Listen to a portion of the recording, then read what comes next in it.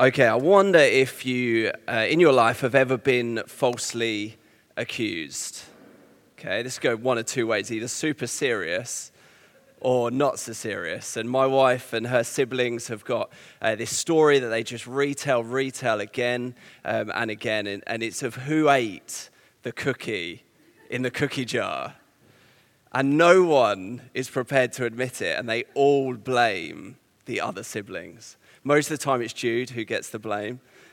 She's the one who ate the cookie in the cookie jar, and she just point blank refuses either to admit it, having done it, or she genuinely didn't do it.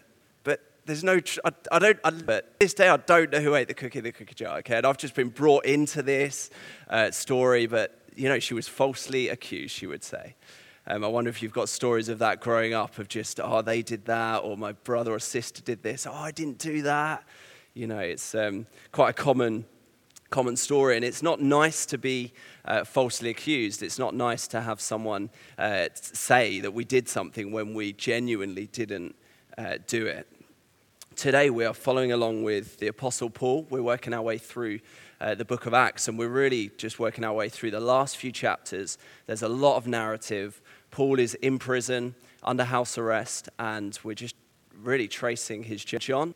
We're nearly at the end of Acts, and then over the summer we're going to do 1 John, 5 chapters in 1 John, and then coming into the autumn we're going to do Colossians, which is really exciting. I was meeting with Nathan, Johnny, and Joe this week, these guys who are writing songs for us as a church, and we've sung numbers of those as well, just chatting about some of the key themes that come through in Colossians. So looking forward to some songs along those themes to help us worship, you know, to link the preaching of God's word and our sung worship. Jesus, we do pray that you would help us today. We just so love your presence, even so far today that you've been really tender. You welcomed in, helping us know that we're welcome it to come in, and that we've been welcomed in, and Jesus, that we don't belong on the streets, but that you embrace us and you love us and you're with us and for us, and you're the same, Jesus, today as you were yesterday, and you'll be the same tomorrow, Jesus. We have no reason to doubt or fear because you are good. We thank you for that. We do pray, speak to us through your word today in Jesus' name. Amen. So we're going to read a bit of narrative in a minute about being falsely accused and Paul being falsely accused. But I just want to, because we've got a lot of narrative and it's a bit difficult to understand like who's who, and they have different terms for different people, and they're not terms that we would necessarily use today, or they're used differently. It's good just to go through some of the main characters. So firstly, we've got the Apostle Paul. So he's the main character throughout really much of Acts, throughout much of the New Testament and the early church. We've got the Jews, so we've got a mixture of different types of Jews. We've got the mob Jews. These are the guys who just love a fight, love a riot. And then you've got the more regular sort of Jews that are just saying they're following God, following the Torah, following God's way.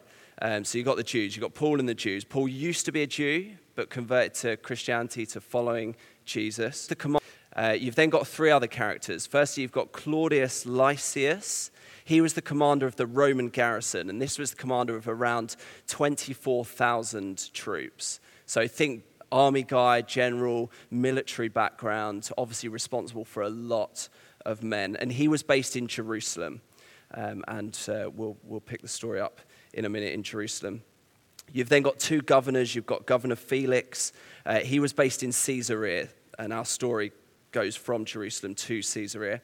So the governors were responsible for things like tax collection, justice, public order, making sure that everyone's following, you know, doing what they should, make sure no one's getting, and then no riots are happening. So you've got Governor Felix, and then he hands over to another guy who takes over for him called Porcius Festus. So he gets the award for the best name in the New Testament, I think. He was based in Caesarea as well. So you've got 2 governors in Caesarea. You've got this guy, Claudius Lysias, the commander in Jerusalem, and Paul and the Jews are in Jerusalem as well. Okay. How much of this backstory do we do? I'm trying to think of time and serve you guys well. Okay, well, let's pick it up in chapter 25 at the start. So Festus has basically taken over from Felix, and we'll read the first 12 verses. Okay, so actually, let me just give a tiny bit of backstory. So Paul was involved in a riot with these mob Jews. So Claudius Lysias basically fears for his safety, so arrests him, gets him behind closed doors to try and work out like what we're going to do next, basically. The governor then, Claudius then sends him to Governor Felix to, like, you can sort this out. You're responsible for public order and all that. And then Felix hands over to Festus, and now we pick it up with Festus. Are we all clear? So much detail in Acts, Festus was the end. My goodness. Okay, verse 1. Now 3 days after Festus had arrived in the province, he went up to Jerusalem from Caesarea. And the chief priests and the principal men of the Jews laid out their case against Paul, and they urged him, asking as a favor against Paul that he summon him to Jerusalem, because they were planning to ambush to kill him on the way. Festus replied that Paul was being kept at Caesarea and that he himself intended to go there shortly. So, said he, let the men of authority among you go down with me, and if there is anything wrong about the man, let them bring charges against him. After he stayed among them not more than 8 or 10 days, he went down to Caesarea. So far we've got this guy Festus, and the Jews have come to accuse Paul, and Festus is saying, look, I'm going to go to Caesarea. Look, if you want to accuse him there, you can come with me. We're not going to do it here. I'm not going to bring Paul over to Jerusalem. You can come with me if you want. So the next day he took his seat on the tribunal and ordered Paul to be brought. When he had arrived, the Jews who had come down from Jerusalem stood around him, bringing many and serious charges against him that they could not prove. Paul argued in his defense, neither against the law of the Jews, nor against the temple, nor against Caesar have I committed any offense. But Festus, wishing to do the Jews a favor, said to Paul, do you wish to go up to Jerusalem and there be tried on these charges before me? But Paul said, I'm standing before Caesar's tribunal, where I ought to be tried. To the Jews I've done no wrong, as you yourself know very well. If then I'm a wrongdoer and have committed anything for which I deserve to die, I do not seek to escape death. But if there is nothing to their charges against me, no one can give me up to them. I appeal to Caesar.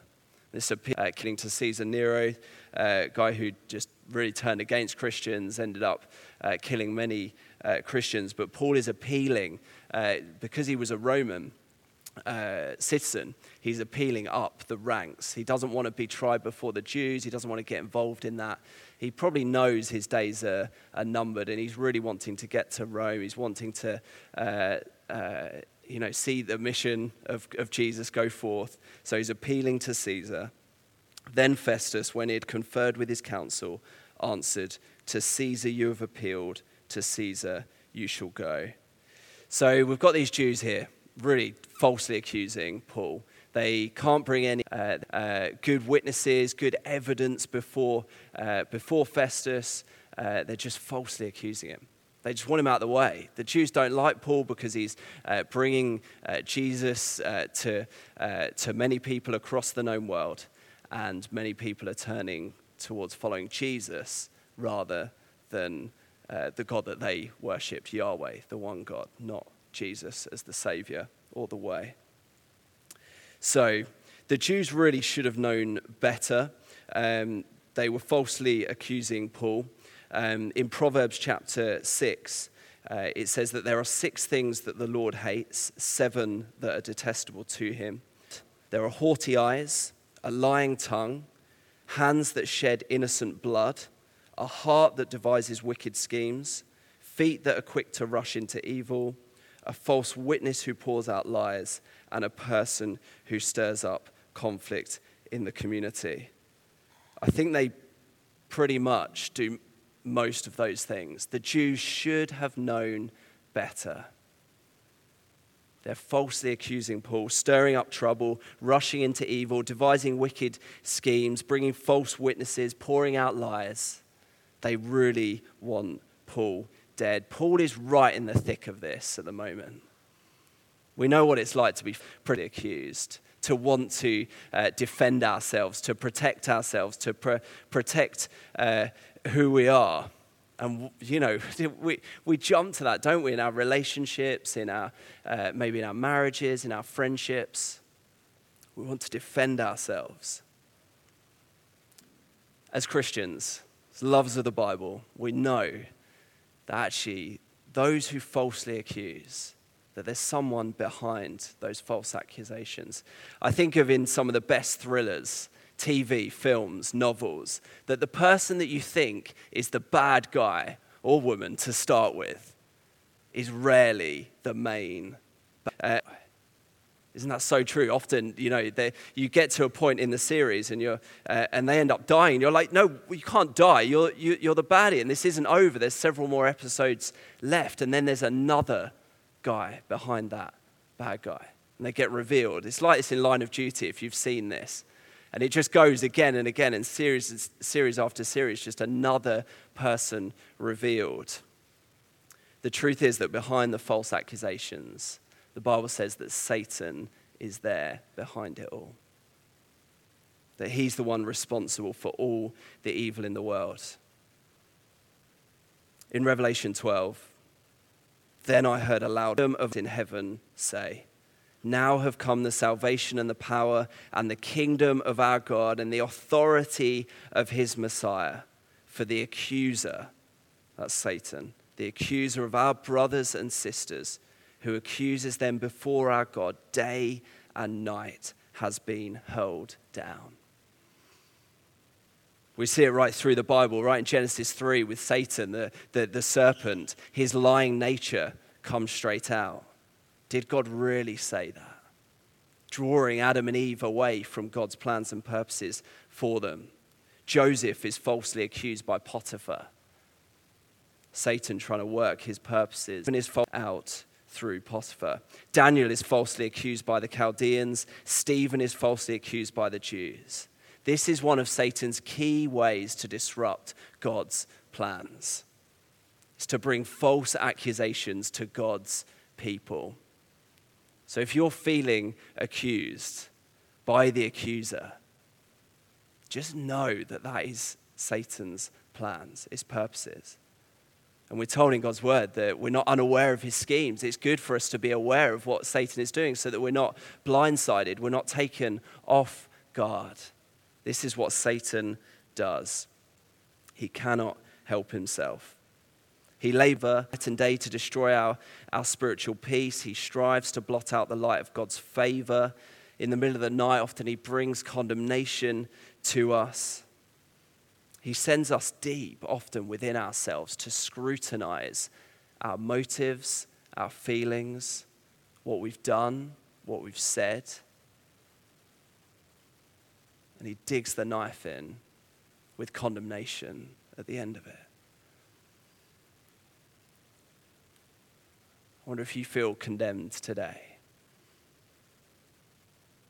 I wonder if you know just very clearly where you've fallen short. And you're not walking in grace, you're walking in the goodness of God, but you're just sensing that deal of, I'm rubbish, I'm no good, or I've fallen again, I've slipped into that again. Satan is behind those false accusations. I wonder what lies you're believing today. Maybe it's about yourself. Maybe it's about your future. Maybe it's about what you've done. What lies are you believing today? Now, our only safety in such moments as this, when we're in the thick of the battle, is not to go to pop sites or to Instagram or to go to places that are going to tell us that we are great. Okay? That's not the solution. If you're feeling bad about yourself, Don't go to other places and just try and get people to reinforce, you're great, you can do it, your future's going to be great, it's going to be all plain sailing from here. Just trust in God's promises. No, that's not the place of safety. The place of safety at times like this is to remember Christ and to stand firm in him. Christians, brothers and sisters, we are in Christ. That is a place of wonderful safety, a place of freedom, a place of joy, a place of grace. It's a place where we've received grace when we didn't deserve it, when we were condemned. For Paul, I believe that when he was in prison, we don't know what he was thinking necessarily, but he would have been standing firm on some truths about Jesus and about him being in Christ. Turn with Romans chapter 8. These are some verses that Paul wrote. And I think this would have helped him in his final years of life, facing these accusations, facing the temptations that Satan was bringing to him. And it says this. We'll read from verse 31 of chapter 8. What then shall we say to these things? If God is for us, who can be against us? He who did not spare his own son, but gave him up for us all, how will he not also with him graciously give us all things? Who shall bring any charge against God's? Christ Jesus, it is God who justifies. Who is to condemn? Christ Jesus is the one who died. More than that, who was raised, who is at the right hand of God, who indeed is interceding for us. Who shall separate us from the love of Christ? Shall tribulation or distress or persecution or famine or nakedness or danger or sword? As it is written, for your sake we are being killed all the day long. We are regarded as sheep to be slaughtered. No, in all these things we are more than conquerors through him who loved us. For I am sure that neither death, nor life, nor angels, nor rulers, nor present, nor things to come, nor powers, nor height, nor depth, nor anything else in all creation will be able to separate us from the love of God in Christ Jesus our Lord. Again, amen? This is such good news. Such good news. We're going to be focusing just for the rest of our time on verse 34. There are 3 assurances in here that we can stand firm on when we are accused by the accuser. So who is to condemn? Christ Jesus is the one who died. So that's the first thing, who died. More than that, who was raised. That's the second one. And third, who is at the right hand of God, who's interceding for us. So he died, he rose again, and he's also interceding for us. These 3 assurances, when we grasp them with faith, raise a shield against every accusation of the evil one. This is the shield, to take hold of the fact that Jesus died, he rose again, and he intercedes for us today. So Christ who died. When accusations come, whether they're false or not, often we jump to defend ourselves, and I talked a bit about that earlier. We can be reluctant to accept criticism, and we can be reluctant to go, yeah, you're right. Like, that is true. That is true. I do struggle with that, or I am like that. We could probably dismiss Satan's accusations if they were obviously false. But in reality, so often they have a lot of truth in them. He's clever like that. Very clever. So often they carry so much truth. The accusations come, you're sinful, you're guilty, you deserve condemnation. That's true. Apart from Christ, we are condemned. Never apart from Christ, we are guilty. Apart from Christ, we are sinners. So we will never find peace by arguing for our innocence on our own basis. of our own record. It's just not worth going there. We don't have enough points in the bank to do that. Peace instead comes at those times as we tell Satan that Christ Jesus is the one who died. Yes, we are sinful, but Christ has died for sinners. Yes, we are guilty, but Christ's blood covers our guilt. Yes, we deserve condemnation, but Christ was condemned in our place. No, that is the gospel. When we feel condemned, we can go to Jesus and know that he was the one who was condemned in our place. That's so releasing. I know for myself, this isn't always easy, but I know the times where I've actively engaged by faith in taking hold of that truth and believing that, are the times where I've felt the most freedom, where I've felt the most free to be who God made me to be, his child.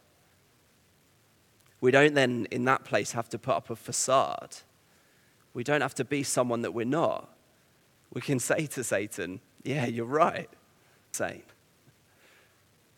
I am a sinner saved by grace, who's been made a saint. This is who I am in Christ. I wonder if you feel that you've been fighting accusations for a while, for a long time maybe. Just want to encourage you that Jesus would say, just stop fighting and breathe. Take hold of the truth that Jesus is the one who died. John Newton, in one of his hymns, puts it this way: bowed down beneath a load of sin, by Satan sorely pressed, by war without and fears within, I come to thee for rest. Be thou my shield and hiding place, that sheltered by thy side. I may my fierce accuser face, and tell him thou hast died. Christ has died for our sins, and if he has died for them, then we need not. Okay. Secondly, Christ who rose.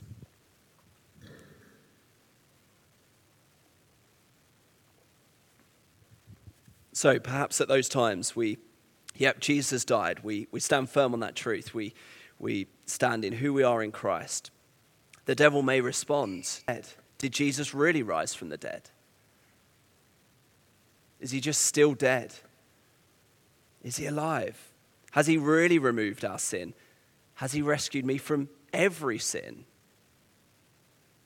Even the ones I keep going back to. The Bible talks about a dog going back to its own vomit. It's just that sense of going back to sin again and again. If we wonder whether Christ's death was sufficient to save us, even us, no matter how guilty we feel, we need only look to the empty tomb. The Savior who died for us is no longer dead. He is Christ Jesus, who was raised. Peter puts it this way: for Christ also suffered once for sins, the righteous for the unrighteous, to bring us to God. He was put to death in the body, but made alive in the spirit. He is alive.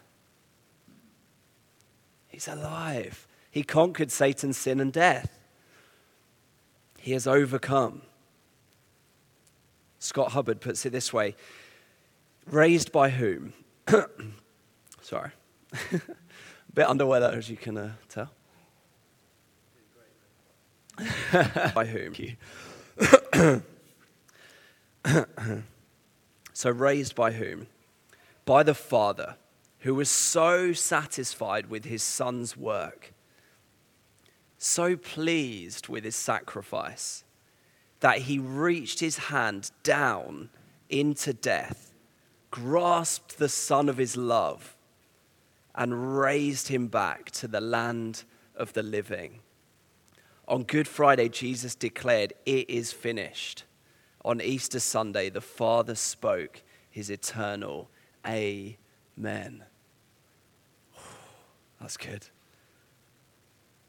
He is victorious. He's the conquest. Therefore, we are victorious. We are conquerors in Christ because he's the conquering one, not because we are, not because of anything we can do or the strength we can muster up to fight. Even putting on the armor of God is a step of faith and trust in Jesus and who he is and his strength over us. 1 Corinthians, but thanks be to God, he gives us the victory through our Lord Jesus Christ. Romans 8, in all these things we are more than conquerors through him who loved us. Romans 6, for sin shall no longer be your master because you are not under the law but under grace. This is who we are in Christ. Under grace, loved, accepted, victorious. Victorious over sin, victorious over the accusations that come our way. This is our position. And nothing can separate us from the love of Christ. So why can nothing separate us? Well, we have been positioned in Christ, and we can no longer be removed from that position, those who are his. But also, as it says in verse 34 of chapter 8 of Romans, he is the one who intercedes for us. It says, he is the one who intercedes for us. It says there in Revelation, doesn't it, that the accuser accuses us day and night. Well, our advocate, Jesus, at the right hand of the Father, is the one who advocates for us day and night. He never sleeps, never slumbers, and his interceding is effective. It achieves what he sets out to achieve, which is to ensure that we make it to the end, to ensure that we are brought before Jesus as his beautiful bride, the church, pure and spotless. He's interceding for us. In the Old Testament book of Zechariah, the prophet Zechariah once saw a vision of Joshua, the high priest, standing before the angel of the Lord. And before Joshua, Satan was standing at his right hand to accuse him. And that's so often how we can feel. Satan just right there, just in our head. Just lies, lies, lies. As long as we are in this world, we might feel like that. Satan's not going to just give up on tempting us or accusing us. But infinitely more important than who is at our right hand is that Jesus is at the right hand of the Father in heaven, interceding for us. That's his position.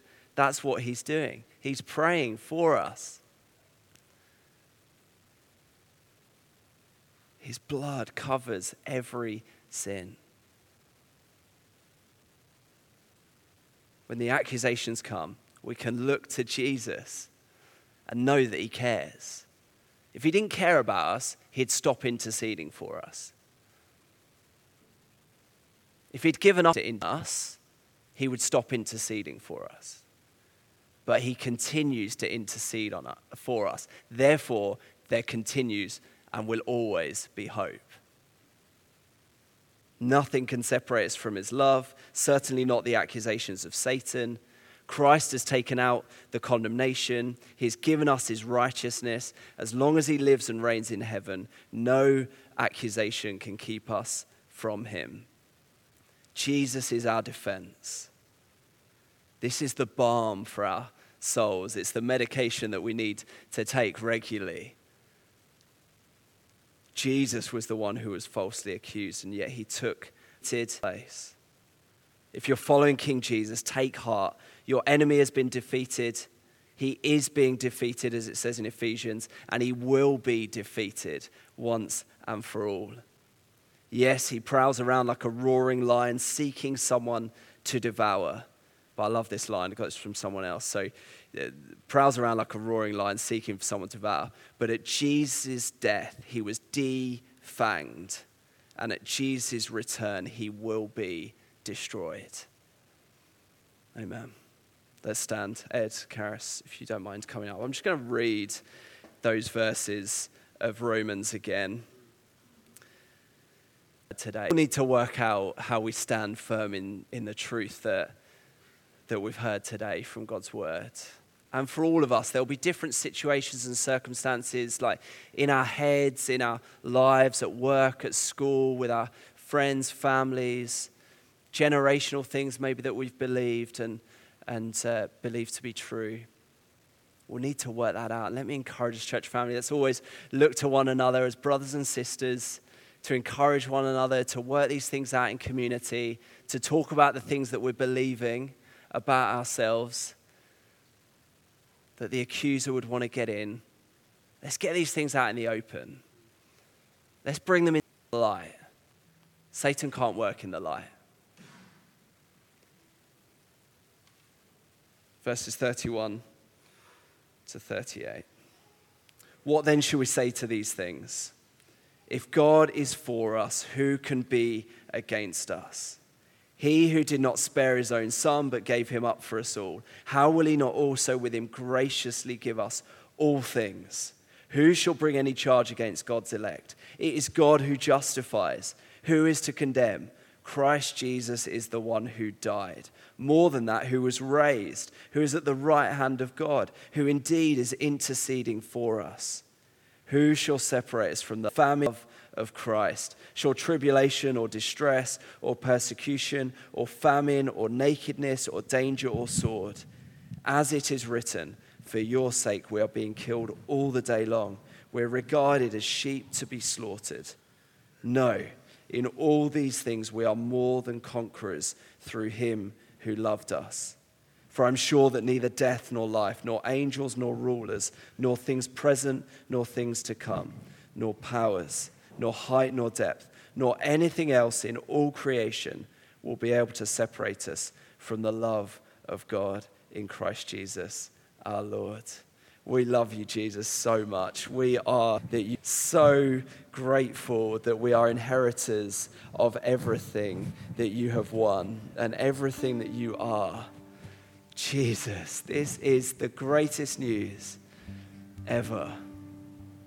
We are in you, Christ. We are free. We've been made new. Jesus, we have new hearts with new desires. The Spirit lives within us. We are yours. We're your children. We've been adopted as sons and daughters. We're loved. We're cherished. We're embraced. This is a place of freedom. It's not a place of fear. It's not a place to hold to lies, to accusations. This is a place of love, a place of affection, a place of acceptance.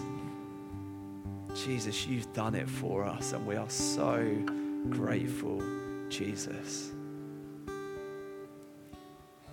You have a chance to respond. There are communion cups on your chairs. Do feel free to respond in that way, fixing your eyes on Jesus. Feel free to take it with someone else. If you want to share, want someone to pray for you, want to open up and just share something with a trusted friend, feel free to do that as we worship and take communion.